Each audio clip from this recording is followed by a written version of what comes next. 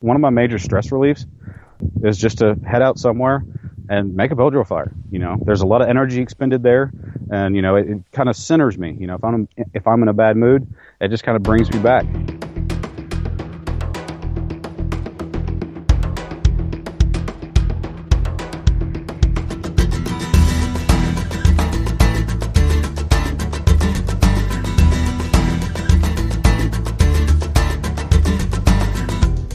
This is the Adventure Sports Podcast, brought to you by 180 TAC. Get out there and have some fun. Episode 156, Joe Mobley on Wilderness Survival.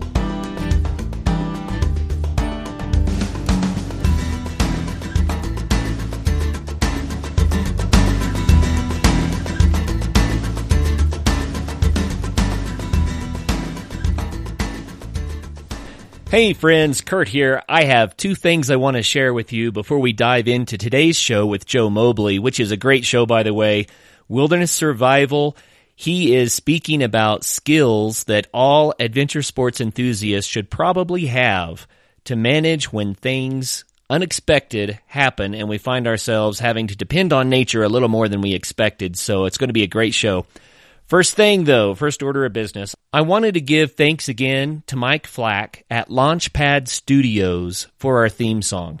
I haven't mentioned it in a while, but, the idea behind our theme song is that it would be played with instruments that could be carried into the woods, and 99% of the instruments in our theme song could be played in the woods acoustically, but it also had to have the drive of adventure and represent the enthusiasm behind our guests and the show. And Mike Flack just did a fantastic job of producing this and also recording it for us.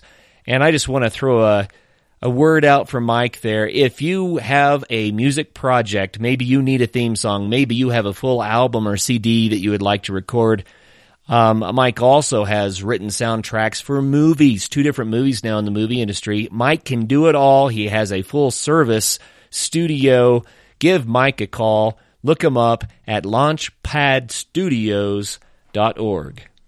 And the second item of business, I wanted to mention again our gathering at Mud Rocks in Louisville, Colorado on April the 22nd with Peter Schuster, who is going to be teaching about how to through hike the Continental Divide Trail as well as other trails.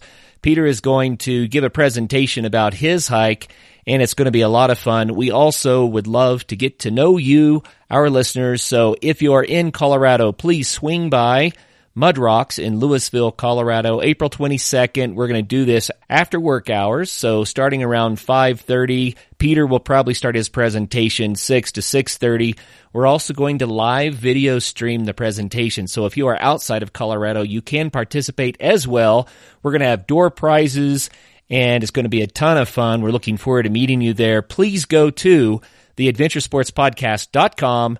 On the upper right, there is a button where you can RSVP, and we do need you to RSVP because space is limited. Only 50 people will fit in the room. Once those seats are gone, they're gone. So please do RSVP. We will see you there.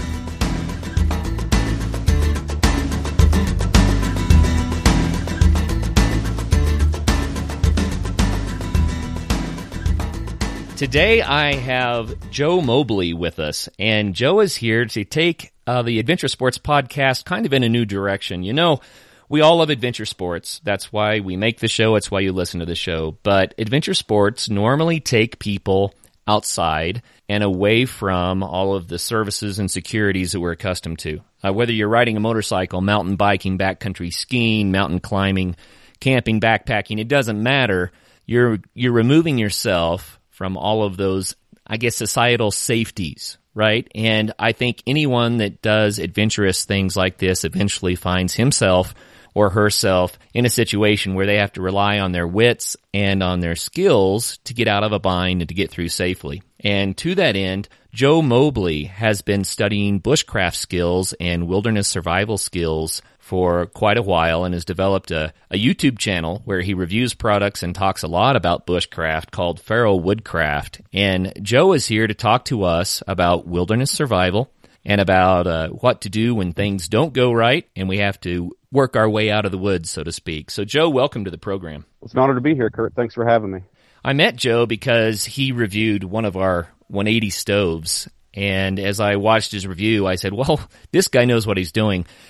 We've had a lot of people review our stoves, Joe, and I mentioned to you on email, some of them, it's clear that they really don't understand how to work with nature efficiently. And some people, just by watching the way that they work with our stoves, it's clear that they have a lot of skill. And you're one of those people that I'm sure I can learn things from. So I contacted Joe and said, hey, would you be on the show? Because I feel like this is a subject that's valuable and it could save lives. And so that was the reason, Joe, that I wanted to have you on. Now, Joe lives in Western North Carolina. So, Joe, tell us about the environment there, what it's like, so people kind of have a context for where you do your stuff. Well, basically around here, it's a lot of pine trees with a smattering of, say, poplar, maple, and you have a few others. But for the most part, at least where I live in Western North Carolina, you basically have pine trees to work with. Rolling hills. We're just at the foothills of the Appalachian Mountains. So flat terrain in the woods is not too often to be had. Crazy different weather. It can be raining one minute and, sunny the next. There are areas, little microclimates that are basically considered a rainforest.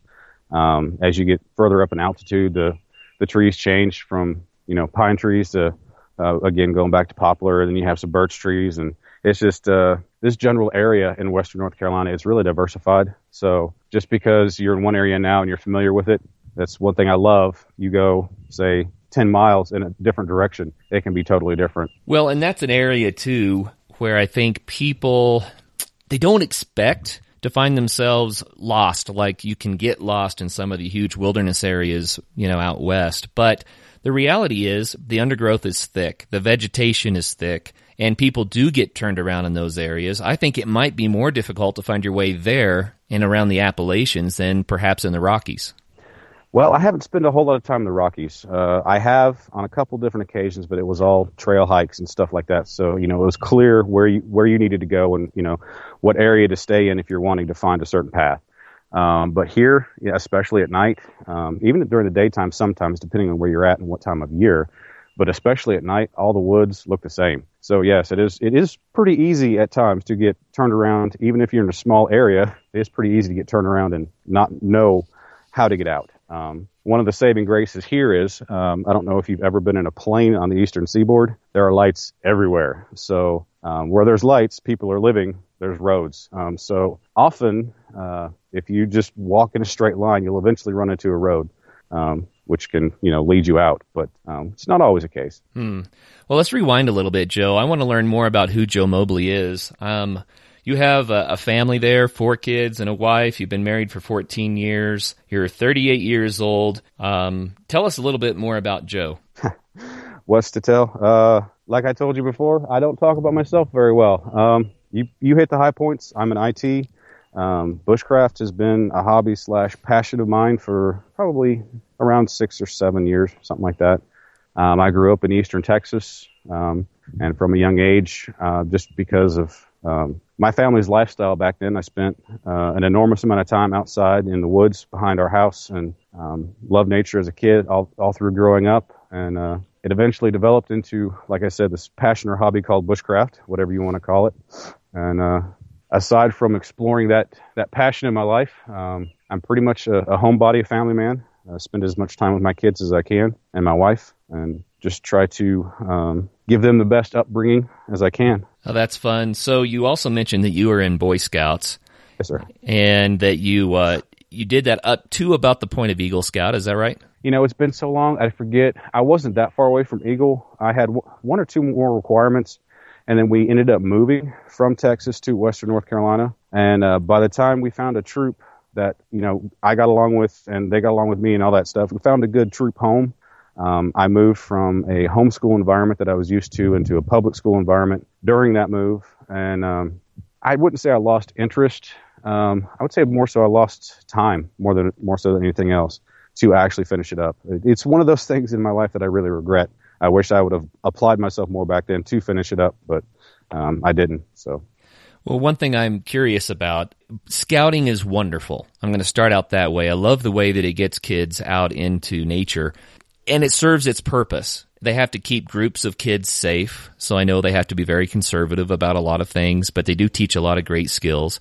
But just in your opinion, I'm curious, how much of your bushcraft did you learn from scouting versus what you learned after scouting when you decided to dig in on your own? Honestly, I would say very little. The main thing that comes to mind would be knots and probably first aid. But beyond that, as far as, fire making, shelter building, crafting, the crafting side of bushcraft, I would say not really. Now, but at the same time, I do want to kind of reiterate, over the last 25 years, in having friends that had kids that were in scouts and just what you see on the news and just, observations, every troop is different in what they teach their kids, how they teach their kids. So, that's just the experience that I have. I'm not generalizing Boy Scouts overall, but as far as my experience as a kid, very little of what I quote unquote know now came from Boy Scouts. Well, the reason I mention that, it's not to speak ill of Boy Scouts, because I think it's wonderful what scouting does. But I think that their focus might be a little bit more on developing these kids and teaching them how to do safe activities in nature, and a little less on the details of wilderness survival and that sort of thing. And the reason I point that out is some parents may say, well, my kid's been in scouts, so life is good. But the reality is there are a lot of skills left to learn in a lot of cases. I would agree completely with that. I think scouting is a good foundation, a good stepping off point. And I think, at least from what I grew up in, I can't say for today, but I think what I grew up in, it was a good social foundation as well. It was a healthy environment, good leaders, good peers, made a lot of friends, and, had a lot of good times. From scouting, you ended up getting into more of the wilderness survival and even a prepper mindset. Tell us how that happened. Wilderness survival, from a fictional standpoint, I don't know if you're familiar with the book, and I'm drawing a blank on the author's name, but it's called The Axe. It's about a boy who crashes in a plane in Alaska. I ran into that book and eventually the movie as a younger teenager, and it whetted my palate, so to speak, to continue on finding fictional stories in that genre. And as far as the prepping aspect, back during the Y2K thing, my parents, I was 17 or 18 at the time, and my parents, they believed the hype, which I'm not faulting them. I did too, about the whole, the world coming to an end because of a couple extra zeros. But anyway, they started putting back water and a little bit of food and, just being prepared for that event. And basically stayed the same mindset since, and eventually I came to the point where I realized that, while it's not a looming thing, or probably not even a real likelihood of a thing, if there's a event big enough to kind of slow society down or shut the infrastructure down for 2, 3, 4 weeks, unless you have an infinite amount of funds to put stuff back, people are going to have to start relying on themselves to provide what they need aside from what they can get in Walmart. And that led me to the conclusion of going back to nature, living how people did a long time ago, and learning how to live off the land, find your food, sanitize water, and if need be, if you live in nature. Sure. I want to go back to the Y2K thing. It's kind of funny. I was in the wireless industry at the time, and people yawn and say, yeah, that just shows that, it's a lot of hype. Well, the reality was, in the wireless industry, we spent over a year doing substantial upgrades to the software and infrastructure to make sure that when Y2K happened, that nothing went wrong. And, when the calendar rolled over to 2000, we had people on call watching the systems to see if they actually survived or not. And so the reason that Y2K was not the catastrophe is that someone had the foresight to say, you know what, we could have a problem here. And over a year was spent upgrading infrastructure and programming, not just in the wireless industry, but also in the power industry and other places. So I think the reality is that Y2K was a near miss. And I don't want to sound like I'm hyping it up, but it really was. I would agree with you from all I know about it. And really, I think if people look into things, there's a lot of near misses out there. So, how close to a near miss they are is dependent on the event and what is done about them. There are the people that are the doomsdayers who say that society is going to collapse, and let's hope and pray that never happens, Joe. But the reality is that smaller accidents and unexpected events are common, and they happen all the time. Whether it's a bad storm that knocks out the power, or if you get lost in the woods, or, as I was alluding to in the beginning, maybe you're backcountry skiing and get yourself caught in a storm, or you lose visibility and you find you have to spend the night, that sort of thing. there are a number of ways that adventurers can find themselves needing to lean back on naturecraft, bushcraft type skills to get through a bind. So anyway, regardless of whether we ever have a large scale emergency or not, it's worthwhile to learn these skills. And besides that, it's a ton of fun. I would agree completely. Like, as we were talking before the show, as I told you several times, what my exploring this wilderness survival and bushcraft, I started it because of an interest of taking care of my family if, the bad ever happens, but it quickly turned into a passion. So it's not really focused on necessarily the survival aspect of it anymore. I just love the learning and I love the activity of it. Well, hey, let's stop for just a minute and consider what it means to be self-reliant in the woods. Some of the greatest explorers in human history had to be self-reliant in the woods. The pioneers, I mean, you go all the way back to Lewis and Clark, right? Had they not had extensive skills, they would have had a hard time doing what they did. Change the scenery a little bit. What about Ernest Shackleton and what happened in Antarctica with him and his men? The greatest explorers on the planet have always had to rely on their skills and wits to get through. And so I think it's just bushcraft skills go hand in hand with what it means to be an adventurer. And so let's put together a situation. So, Joe, let's say that someone is out in nature. They could be doing almost any adventure sport that's nature related, and weather changes. They can't get back to their vehicle or to their house. What should they do? What are the first steps that they should do to survive in a catastrophe? My opinion, everybody's opinion is going to be different, but my opinion is stop immediately and evaluate, number one, to their best guess, where are they? Number two, what you have on hand. And number three, what do you need? That would be my first step. Beyond that, a lot of it's weather related. A lot of it's related to what you have with you. I mean, it's a game changer. If you have, 2 quarts of water with you, water is not necessarily an immediate need. The same goes for food. If you have a couple meals of food, food is not an immediate need. So if you have a tent with you or a tarp or, hammock set up, shelter is not an immediate need. It all depends on what you have. So let's say you assess your situation and it's getting cold and you don't have the tarp and you don't have the tent. Again, it goes back to area dependent. Here, it's really a toss-up what your priorities are. I would say if it's wet or looking like it's going to be wet, shelter should probably be your first priority and then worry about your fire. If it's not going to be wet, and depending on how cold it is, fire should be your first priority. There is no hard set recipe for survival or what you should do in any particular incident. A lot of survival is thinking on your feet, evaluating what you have, and then setting your priorities accordingly.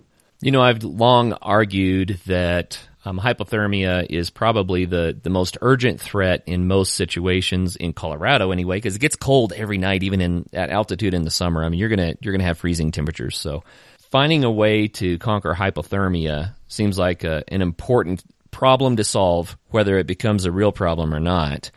And so that can be done with insulation, shelter, and fire. If someone said, okay, I think I'm going to be dry and I want to build a fire, what are the benefits of having a fire? And how can they start a fire in the woods if they didn't come prepared with, matches and all that stuff? Well, my first go-to, me, is going to be probably a bow drill set. And I hate to keep on repeating myself, but a lot of the method, or at least methodology, is going to be area and resource dependent. If you don't have any trees, I mean, depending on what altitude you're at, if you're above the tree line, your options for fire are pretty limited. But, if you're down lower, and I'm assuming in your part of Colorado you have a lot of spruces, a lot of pines and stuff like that, depending on how resinous they are, you're going to have a hard time getting them going. But yeah, my first go-to without a modern way of starting a fire would be a bow drill. The bow drill setup has been used for thousands of years by humans to make a fire, but I would challenge anybody, even if you give them a bow and a drill with the right kind of wood, to make a fire on their first try, or their 10th try for that matter. I've met or talked to quite a few people that claimed that they had done it on their first try and that it was easy. Probably going to upset quite a few people here, but that's usually the first sign that someone's never done it. So I'm not saying nobody out there has never done it on the first try. It's possible, but it's going to be rare.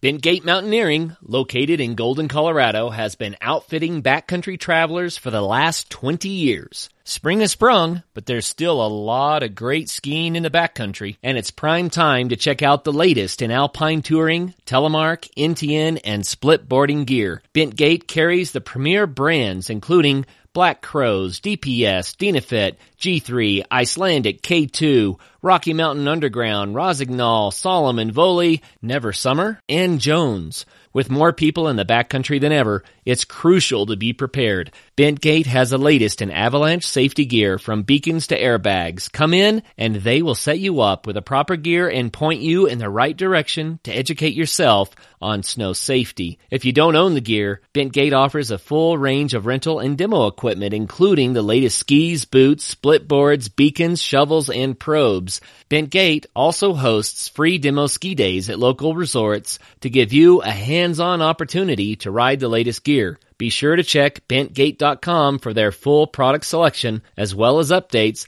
on all of their events. Hey, River Rats! You've heard nature photographer John Fielder discuss Colorado's free-flowing Yampa River on the Adventure Sports Podcast. Now get the 150 scenic and historic pictures behind the words. John's latest coffee table book guides you from its headwaters in the Flat Tops Wilderness to the confluence with the Green River and Dinosaur National Monument. Visit johnfielder.com for more about the book, or get your copy now at amazon.com, Barnes & Noble, or your favorite independent Colorado book retailer. Once again, that book is Colorado's Yampa River, free-flowing and wild from the flat tops to the green.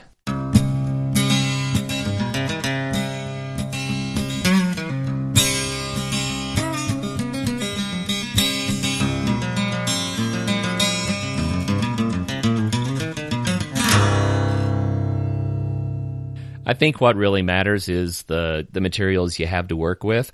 The reason I bring it up this way, though, is not to say that it's impossible, but just to say that for someone who likes adventure sports, learning how to make a bow drill fire is probably a really good safety skill to have. But don't think that you can read it in a book, and then if you find yourself in a bind, you'll be able to do it.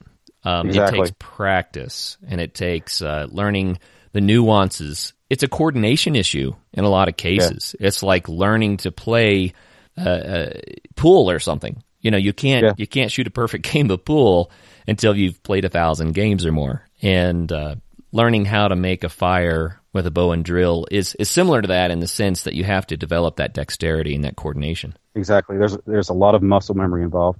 And I'll take it even a step further when you're putting it to it's something you have to practice. You know, you can't do it, 4 or 5 times successfully and say, okay, I've got that skill in the bag. It's a skill you have to maintain or you start to lose it. And a lot of that being unless you're a really strong person, your muscles have to get used to the proper amount of pressure in certain places and the stamina to continue doing it until you get that coal. And, if you don't practice, at least with me, I run a desk, I'm an IT. If I don't constantly practice, I start losing that edge. Sure, you bet. So that just kind of points out with one of the first things that we would do in a survival situation might be to build a fire, and it just goes to show that even that takes skill and practice. People don't often realize that these things are not automatic. So it can be so much fun, though, to develop these skills. So let's go on to the next one. Let's say that either it's going to get wet or it is wet, and you need to have a shelter. Then how are you going to make a shelter, Joe, if you don't have a tarp or a tent or something like that? Well, going back to what seems to be my standby here, it really depends on your area. Depends on what resources you have available. That is the number one. What resources you have is really the number one key to determining what gets done in a survival situation. Here, it'd be fairly simple. Just you can find downed trees pretty much everywhere. Just set up some sort of a lean-to, pile debris on top of it, and pile leaves on top of that till it's, at least 3 foot thick. And people would be surprised, that type of rubbish hut, as some people call it, that can insulate a person even without a coat. You can be relatively comfortable in temperatures well below freezing. And it can really make a huge difference. Yeah, the key to that is controlling the amount of airspace in there. Keep it low to the ground. Have good insulation on the floor of your shelter but keep it low so there's not a bunch of air above you and not a bunch of area for wind to come in the front. Sure. And another point with that type of a shelter, or a snow shelter too, is that you just disappeared. You're invisible now. People that are looking for you will have a very difficult time spotting you if you're inside of a rubbish hut, because it looks like a pile of leaves that blew up against a log. Exactly. And so if you're wanting to be found, always put something up as high as you can reasonably get it where it can be spotted, something bright and flashy like a bandana or a jacket or a pack or something, where if you're going into a rubbish hut or into a snow cave and you want to be found, that people need to be able to see where you are. Exactly. Well, Joe, let's talk a little bit about Feral Woodcraft. You started Feral Woodcraft when you got into learning these skills. How did that develop? Feral Woodcraft, like I've told you before, it didn't really have a name back then. It was just a medium to share what I was learning with a group of friends of mine online. And we all kind of ran little teeny tiny YouTube channels doing the same thing, just showing, where I'm at with this particular type of wood on the bow drill, or this shelter setup, or, whatever. And just to share our techniques, because it was a lot easier to do it that way than it was to try to type things out or post a couple of pictures. And then it just over time, as my experience and knowledge grew, it turned into what it is today, where share what I know, which I'm not claiming to be an expert or anything like that, but share what I know with the YouTube audience, as well as, share my gear experience with them through reviews. So the name of your YouTube channel is Feral Woodcraft, isn't it? Yes, sir. It came to a point, I don't know, probably 18 months or 2 years ago, where I felt like it needed a name. And that's what I came up with. Basically, woodcraft, because I like that word better than bushcraft, honestly. And feral, it's it's a take on wild. I look at my take on bushcraft, woodcraft, survival as not a cookie cutter version. I like to learn things for myself, find my own way. So a lot of what I do is probably a little bit abnormal, or I have my own twist on what you would consider the mainstream bushcraft or survival community. I think it's fun that as someone develops their survival skills, they develop a relationship with nature and a philosophy. And mine is different than a lot of people's that I know. And it's not that one is more wrong or more right than the other, but you find something that is a comfortable way of doing things that works for you. And an example of this might be that I am much more about taking knowledge into the woods than taking gear into the woods. I think that some types of gear are critical and very helpful, but you just can't always carry it all. But if you take the know-how and the skills and the experience into the woods, then a lot of the gear you can leave at home, you travel lighter, and you end up working with nature instead of sheltering yourself from nature or hiding from nature. So that's my personal philosophy. It's more of a Native American approach, I believe, to nature than a lot of the modern approaches. But where does yours fall in that continuum? I would say I fall right behind you. I put out about 3 videos a week, so, I do a lot of filming. But if I'm not going out into the woods with a bunch of camera gear, depending on what I'm doing, I have the bare necessities. I mean, it's going to be usually a knife and a bottle of water, and then I just go have fun. I mean, I'm not saying I go spend time out there, and survive off that for days, but, it's one of those things where I take just what I need. It provides for a better experience, in my opinion. Scavenging resources that you have, it kind of forces you to open your eyes and see what is around you more than if you have brought everything that you have in your house with you. If you do that, it just takes away from the experience. Sure, it's a glorified motel room. And I wanted to mention to our listeners, I forgot to mention earlier, Joe is in the woods right now. We're recording with him sitting in the forest on his property, and I think it's really fun. From time to time, I hear the birds in the background. We just heard the wind blow, but you're recording where you're most comfortable, it sounds like. Yeah, I would say so, and probably the quietest. That's great. As you mentioned, I have 4 kids and a relatively small house, so things can get kind of noisy. One of my major pet peeves in the mainstream survival community is that here's your recipe, here's your 10 C's. This is exactly what you need to do in any survival situation. These are your priorities. Every situation's different. Your priorities can be completely turned around depending on your environment, weather, what gear you have with you. It's just, it's really hard to answer that specifically. I think that is why it matters to get out and do it. And People may not always think of building nature skills or wilderness survival skills or bushcraft skills as an adventure sport, but I do. And the reason is because it's so complementary to the things that I love: mountain biking, backpacking, backcountry skiing, all the things that I mentioned before. And sometimes I'll go into the woods not to backpack, but I just go into the woods to practice skills, and I find that to be very entertaining, and you learn so much more about nature when you do that. Yeah, I agree. One of my major stress reliefs is just to head out somewhere and make a bow drill fire. There's a lot of energy expended there, and it kind of centers me. If I'm in a bad mood, it just kind of brings me back. And some people have yoga, some people go mountain biking to relax, to get out of a funk, and that's just my thing. So I totally get what you're saying. Oh yeah, I couldn't agree more. So what types of materials would you recommend for a bow drill fire? Since we brought it up again, let's give people a little bit more information. Again, going back to, it depends on what you have. Around here, the pine that we have is not ideal at all because it's mostly shortleaf yellow pine, so it has a lot of resin in it. But you go further north, you're going to find white pine, which works pretty good. My personal favorite that we have around here available to me is mimosa. It will take a coal in 30 seconds almost if you do it right. So I've done a lot of experimenting on what in my area works and what doesn't, at least well. I've done anything from hickory, oak, maple, poplar, and poplar is a popular one. It's pretty finicky. Poplar ages so fast that if you don't catch it in the exact point where it's a prime material, it's a pretty short window for it to be a good option. If it goes too far, it gets really crumbly, and it's not ideal for a bow drill fire. And if it's not seasoned enough, it's going to be green and wet.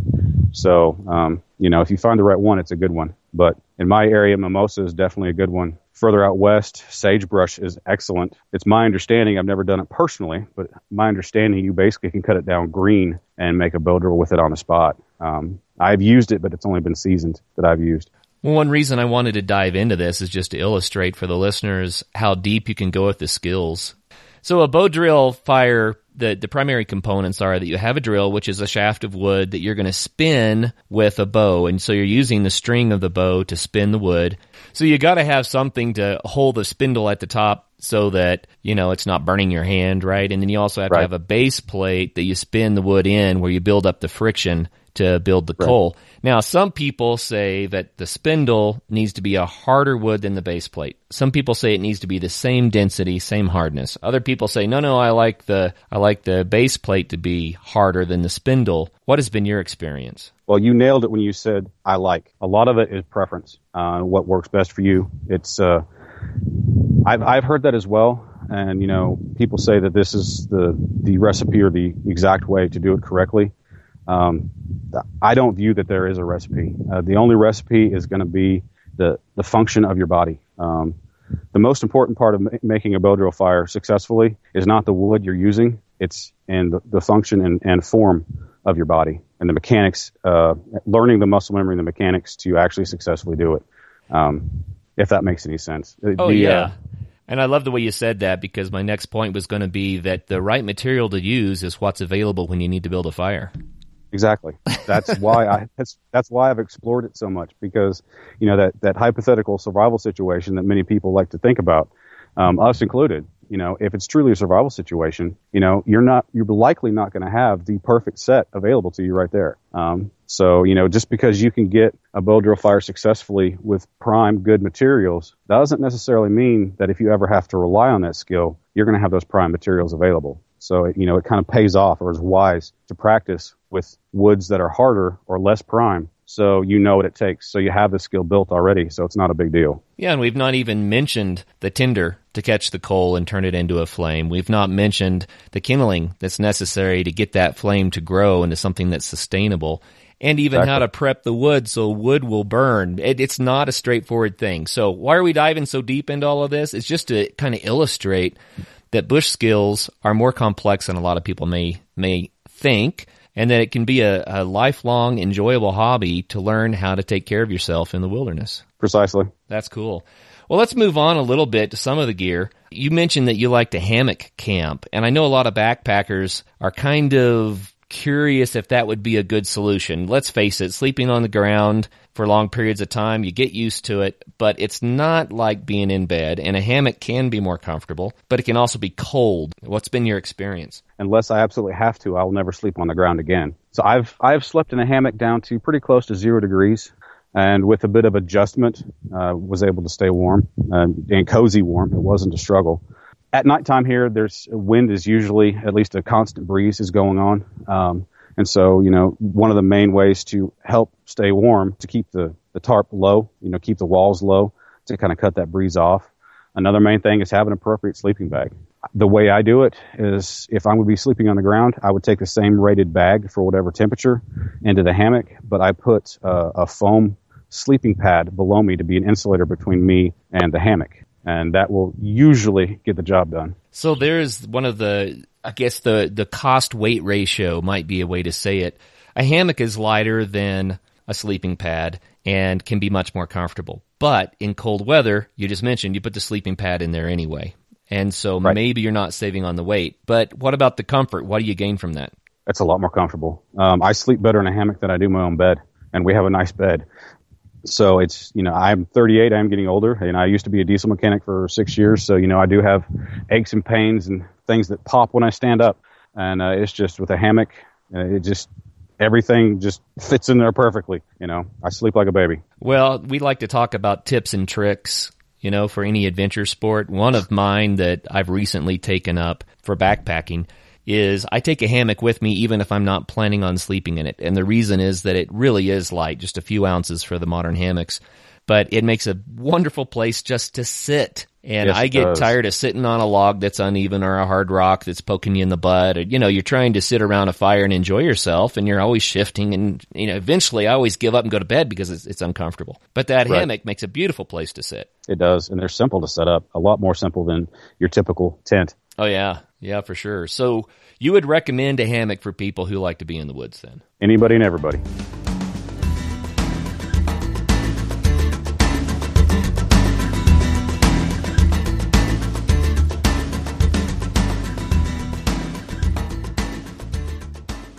Hey folks, be sure to swing by 180tac.com to check out the 180 stove and the 180 flame camp stoves. These lightweight, compact, multi-fuel stoves are made in the USA and are designed to be fail-proof on your adventure. These stoves offer the flexibility to cook your meal using twigs and sticks found around you, or various other fuels like gel fuel, alcohol, charcoal, or even use them as a windbreak and stable cooking surface for remote bottle gas stoves. The ingenious locking tab and slot design ensures your stove is very solid and stable without the use of hinges, rivets, or fasteners that can fail you in the field. Visit 180tack.com to find your next camp stove.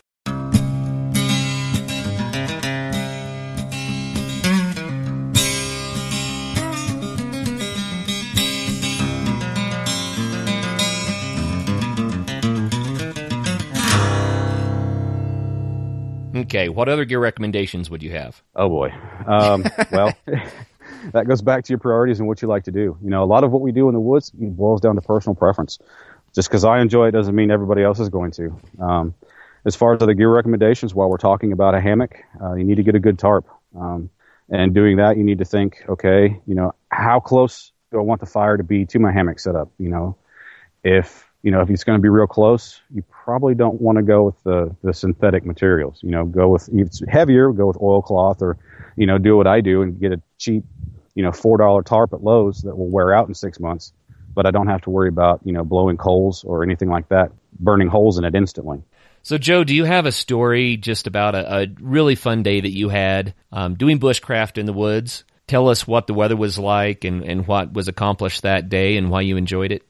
Well, the first one that pops out in my head is my favorite area around here to hike and backpack. That's Linville Gorge.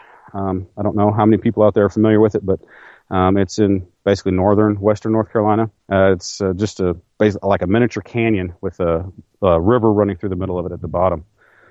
There is several hiking trails that run down into it and run the length of the river. It was the second time I'd ever been in there, I believe.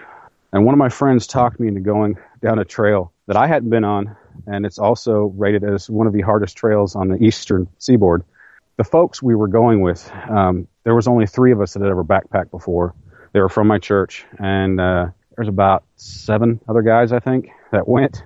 And so me and the other 2 fellows that had that had experience of backpacking and camping and stuff, we overpacked, just because we knew that the other guys coming weren't going to be fully prepared for a 2-day overnighter because they'd never done it before, even though we gave them a list of stuff, and not everybody had access to the stuff. Anyway, so we overpacked, and I was young and silly. I was probably 20, 21 years old, and I ended up, I weighed, it ended up being about 85 pounds. Oh! Yeah. And at the time, we didn't know. Have you heard of the Pinch? It's the trail. It's somewhat famous in this area. But I don't anyway. know it. Linville Gorge, I know that one. All right. Well, it's in Linville Gorge, but it's one of the hardest trails on the eastern seaboard. It's around here. It's kind of lives in infamy. At the time, we didn't know it. It was just looked like a shorter trail to get in. So we're going down there, and it's basically rock hopping for 2.5 miles.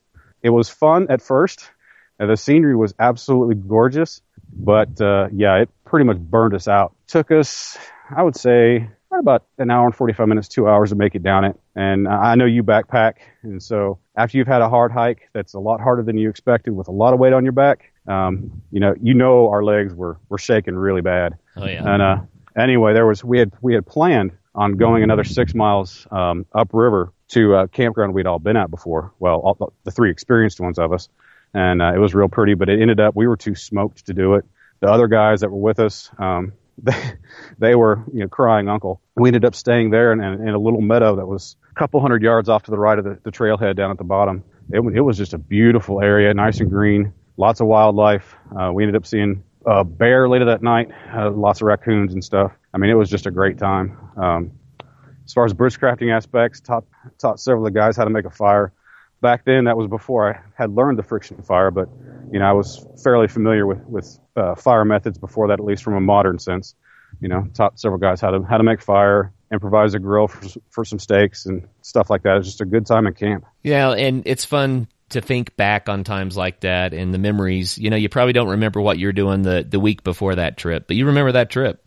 Yes, I do. And that's the beauty of adventure sports and getting out there and doing stuff. So what about a time that things didn't go so well? It's one of those stories that makes you feel stupid, but everybody else around you gets a good laugh. I was out on my property. A buddy of mine wanted some fatwood, and there's pine trees around here. And there's fatwood everywhere around here. And for those that don't know, fatwood is basically just dead pine where the sap and resins have settled and kind of hardens that dead wood, and they kind of merge, and it's a really good fire material. But anyway, I was out looking for some fatwood for some buddy of mine. I'd been out in the woods basically all day. It was cold. I didn't have a spare battery for my cell phone. I didn't have spare lights for my flashlight. It got dark. And so me being arrogant like I was, hey, I'm basically on my own property. I'm not too terribly far from my house. It's not worried about getting dark. I can finish up digging up this stump and make it home. About 2 or 3 minutes into my walk home in the dark, my flashlight dies. I think, okay, well, no big deal. I grab my cell phone, which has got one of those flashlight apps on it that uses the flash from your camera to just shine constantly for a flashlight. So I start with that, and then, just a minute or two later, it dies. And so with no spare batteries for anything, I'm stuck probably 3/4 of a mile, maybe a mile, from my house, not being able to see hardly anything. So I start walking in the direction that I quote-unquote know my house is, and I keep on going, and my house never shows up. And so I had to stop and think, all right, well, I can't call out and have my wife holler to, kind of get my bearing. Going back to the beginning of this, like I said, at night around here, all the woods look the same. It's always hilly, it's all pine trees for the most part. And so there's no real landmarks unless you know the property really well. But at nighttime with no light, you can't see them anyway. I ended up finding a clear enough spot to find the moon and relating it to where I'm pretty sure where it should be if I'm looking at it from my house. And I walk towards a road that I know is there. And then I get to the road eventually and walk home.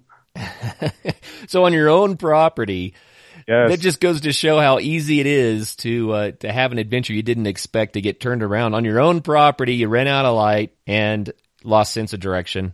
That can happen so easily. Yes. Well, it's one of those stories, like I said, where everybody laughs but you. My wife had a good old laugh when I got home. I'm sure. But you know what you did made a lot of sense. You found a clearing where you could see the sky, and you knew how to read the sky enough to get your bearings, get your directions. So that's good advice for anyone who's out there. If you know your environment. I was fortunate in that, I live here. I wasn't so far from my home that the angle of the moon was going to be different than what I'm used to. And honestly, I was pretty fortunate that I remembered about where it should be for for what I'm used to seeing, so I could get it, because, the angle of the moon changes on a daily basis.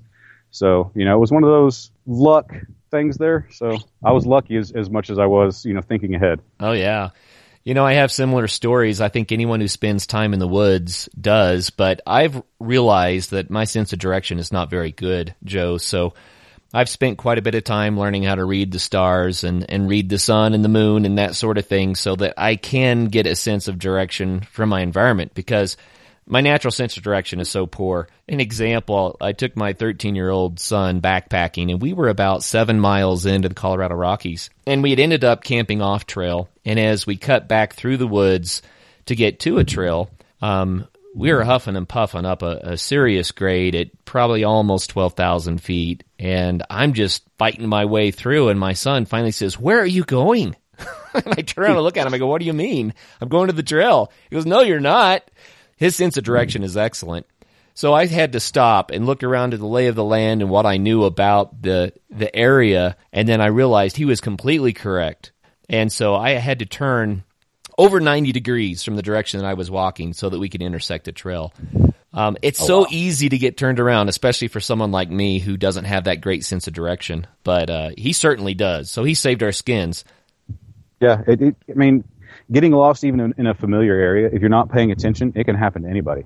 Even if you are paying attention, it can still happen. So it's definitely something to keep in your mind, to be prepared for, at least mentally. Keep track of the landmarks. If you're walking somewhere, keep track of your landmarks. So when you want to go back that direction, you at least have a general idea of if you're right on track or not.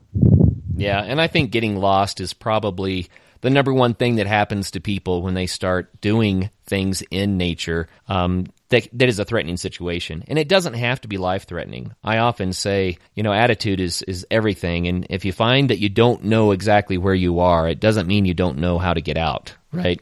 Exactly. You just have to kind of keep your mental attitude positive. And like you said, assess the situation and sort out what the best plan of action is. And in some cases, the best plan of action might be to stay put.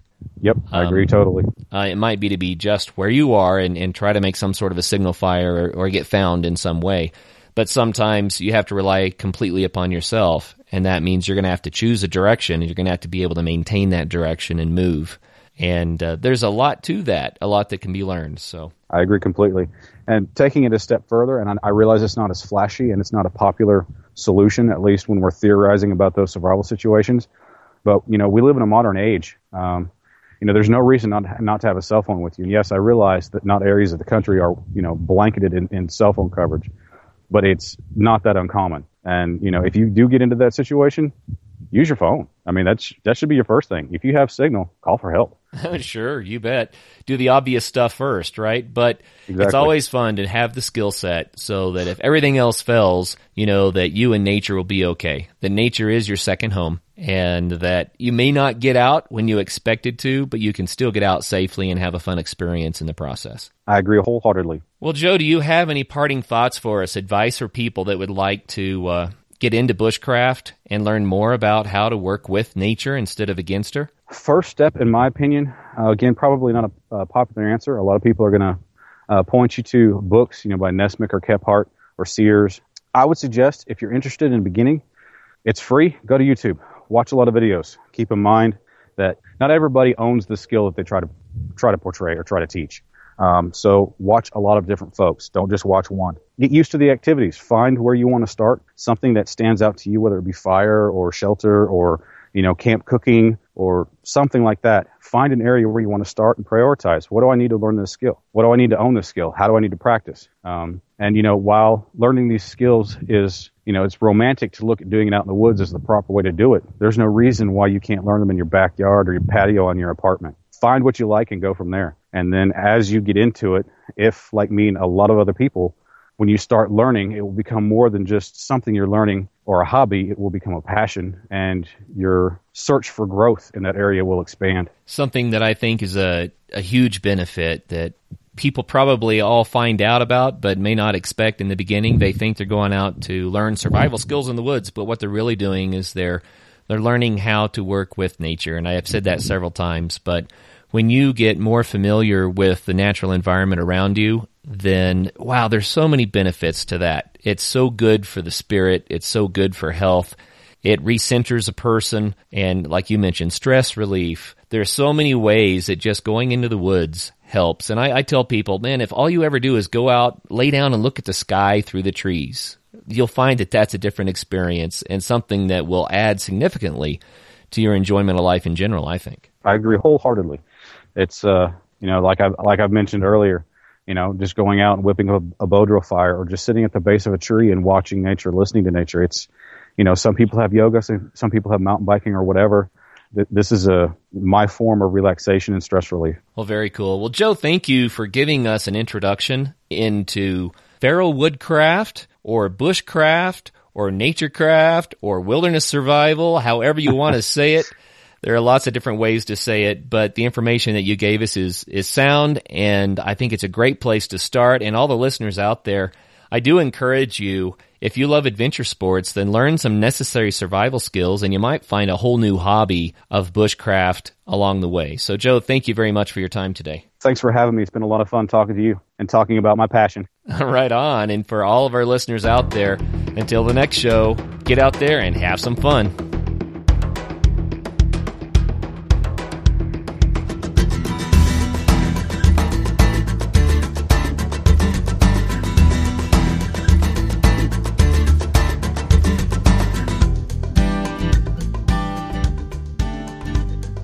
Don't forget, April 22nd for the Adventure Sports Podcast Meetup with Peter Schuster, Louisville, Colorado. See you there.